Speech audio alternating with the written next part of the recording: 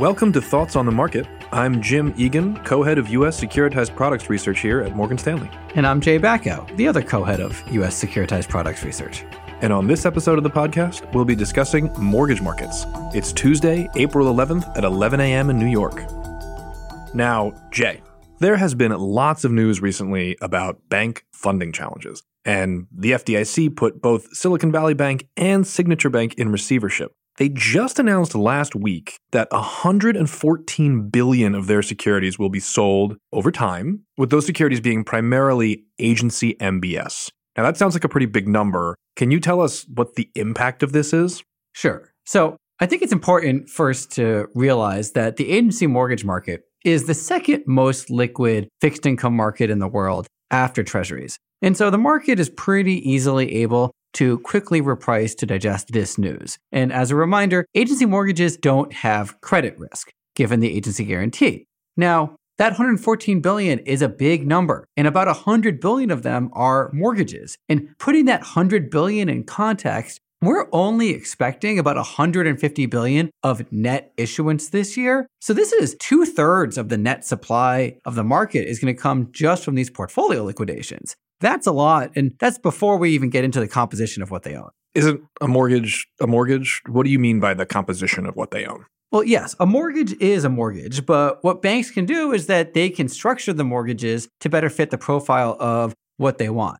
And based on publicly disclosed data of when they bought, we assume that most of those mortgages right now have very low fixed coupons in the context of 2%, well below the current prevailing rate for investors. Furthermore, about 1/3 of the mortgages that the FDIC holds in receivership are these structured mortgages. They're still guaranteed, there's no credit risk, but these would be out-of-index investments for most money managers. Well, can't banks buy them, though? Aren't these pretty typical bank bonds? Two banks owned them in the first place, and if the bonds worked for a bank that time, why don't they work for a different bank now?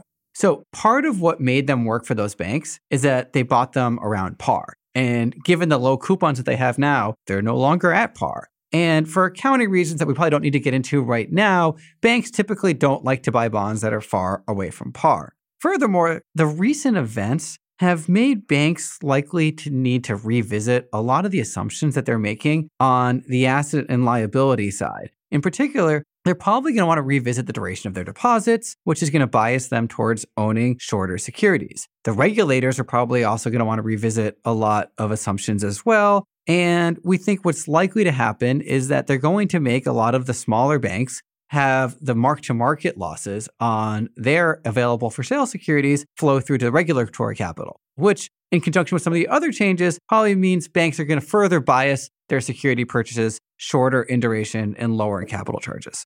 Okay, so if the banks aren't going to be active and the Fed is already winding down their portfolio, who's really left to buy? Basically, money managers and overseas. And while spreads have widened out some, we think they're biased a little wider from here. Effectively, this is going to be the first year since 2009 that neither domestic banks or the Fed were net buying mortgages. And when you take away the two largest buyers of mortgages, that is a problem for the asset class. And so we think we're in a new regime for mortgages and a new regime for bank demand.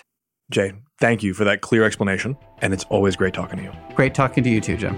And thank you for listening. If you enjoy Thoughts on the Market, please leave us a review on the Apple Podcasts app and share the podcast with a friend or colleague today. The preceding content is informational only and based on information available when created. It is not an offer or solicitation, nor is it tax or legal advice. It does not consider your financial circumstances and objectives and may not be suitable for you.